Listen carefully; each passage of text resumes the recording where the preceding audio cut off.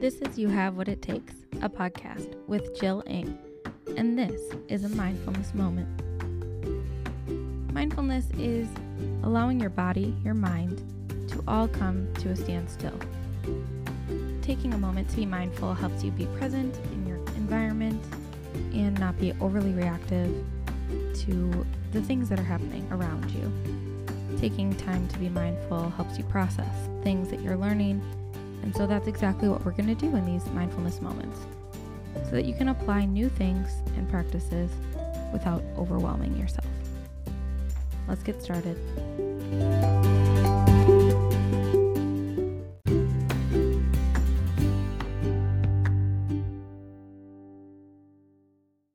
In today's mindfulness moment, we're going to read How to Hug a Porcupine. We're not going to read the whole thing. It's pretty long and extensive, but I'm going to read a couple pieces for you. The premise is that people that are resistant to love often are like a porcupine. Part 2 is a basic guide to understanding porcupines. I'm going to give you some of these tidbits that I found really helpful so that you can love your kids when they become porcupines a little bit better. To find a link to this book, you can head to the Evermore Collective/resources. On page 11, it says, "What follows are some specific techniques to help you not only survive, but thrive in your encounters with human porcupines. No matter where you encounter a porcupine, whether you are meeting him for the first time or have known her for years, having some reliable strategies in your back pocket can make all the difference in the world. With knowledge and right attitude on your side, you can not only make the best out of a bad situation, but with practice, learn how to avoid painful spots altogether. Here are ways to cope with a prickly porcupine, with humor, wisdom, and practicality." Page 12 says, "Learn your porcupine's warning signs. For human porcupines, their quills are most often their words, delivered aggressively with fierce language and often in loud voice. Learn to recognize these warning signs so that you can be one step ahead when your porcupine gets aggressive." On page 13 it says, "A porcupine's defensive behavior can be contagious. During a disagreement with a porcupine, many people will resort to their own defensive mode. Don't! There is a very big difference between trying to understand what is bothering your porcupine and getting into a big fight. So, take a step back, take a deep breath, and try again. Don't let your own quills get the best of you." Page 14. Respect your porcupine's boundaries. The attack of a porcupine is a last resort of a frightened, cornered creature trying to keep the threat at bay. We should always remember this, because a porcupine often attacks out of fear. Respecting his boundaries will keep him from lashing out. Page 15. Consider your porcupine's real needs and fears. It's important to remember that human porcupines, like porcupets, are born soft, but bad experiences, fears, and failed relationships have forced them to harden their exteriors and sharpen their quills. We should keep in mind that a porcupine's quills, the result of past injuries, are a part of who the porcupine is, and they aren't necessarily meant to hurt us. This perspective helps us relate to the porcupine and provides us with an understanding we need to successfully approach her. Page 16. Find that soft spot. Even porcupines have soft spots, their belly. Keep in mind that although it may require some close attention and careful strategy, you can find your human porcupine's emotional soft spot.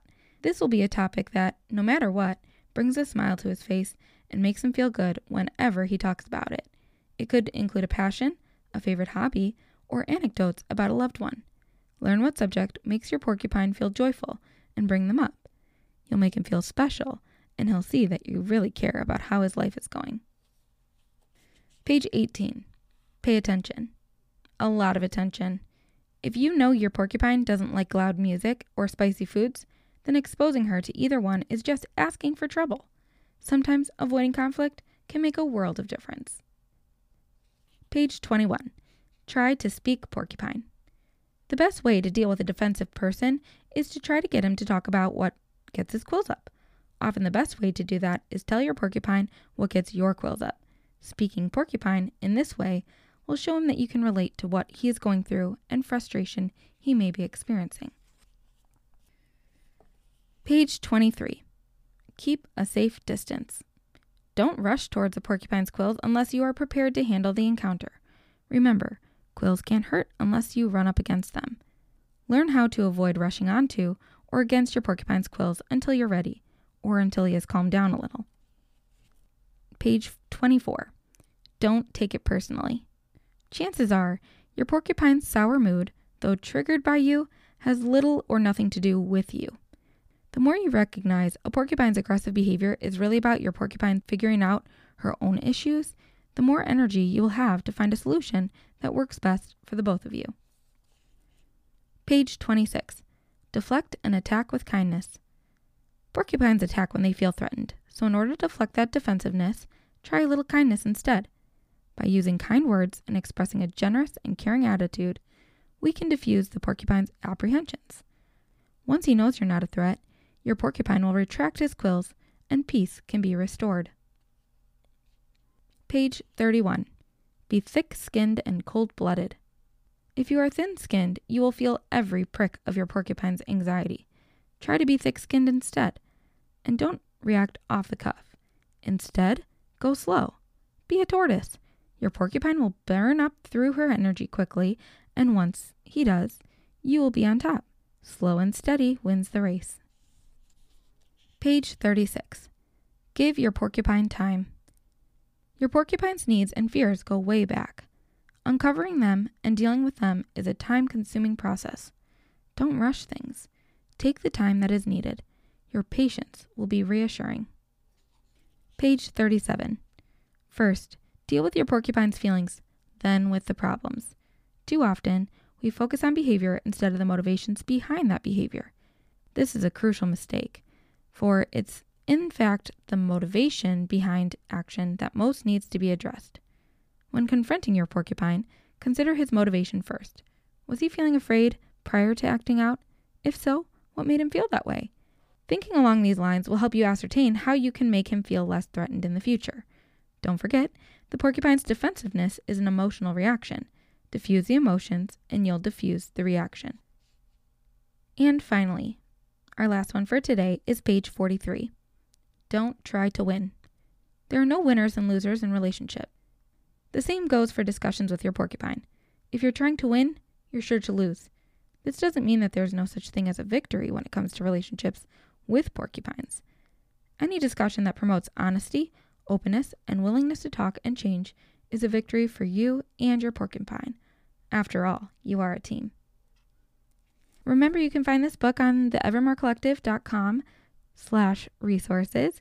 I hope you enjoyed it as much as I do. There are so many great little snippets of hilarity, encouragement, and great reminders to just look at a couple a day and remember why we're loving porcupines in the first place. This has been your Mindfulness Moment. Thanks for hanging out, and we'll talk soon.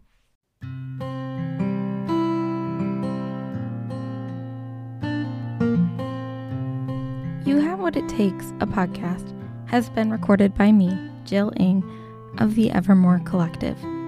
Please check out our website for more podcast episodes, printables, or books referred to on the podcast, and for more resources at theevermorecollective.com. A special shout out to Anchor and Audacity for their free podcast recording and editing software. I'd also like to thank my friend Jake, who allowed me to use his sweet podcast setup to bring you these episodes. Thanks for taking the time to discuss loving others well and showing them their great value. Let's chat again soon. Until next time, remember that you have what it takes.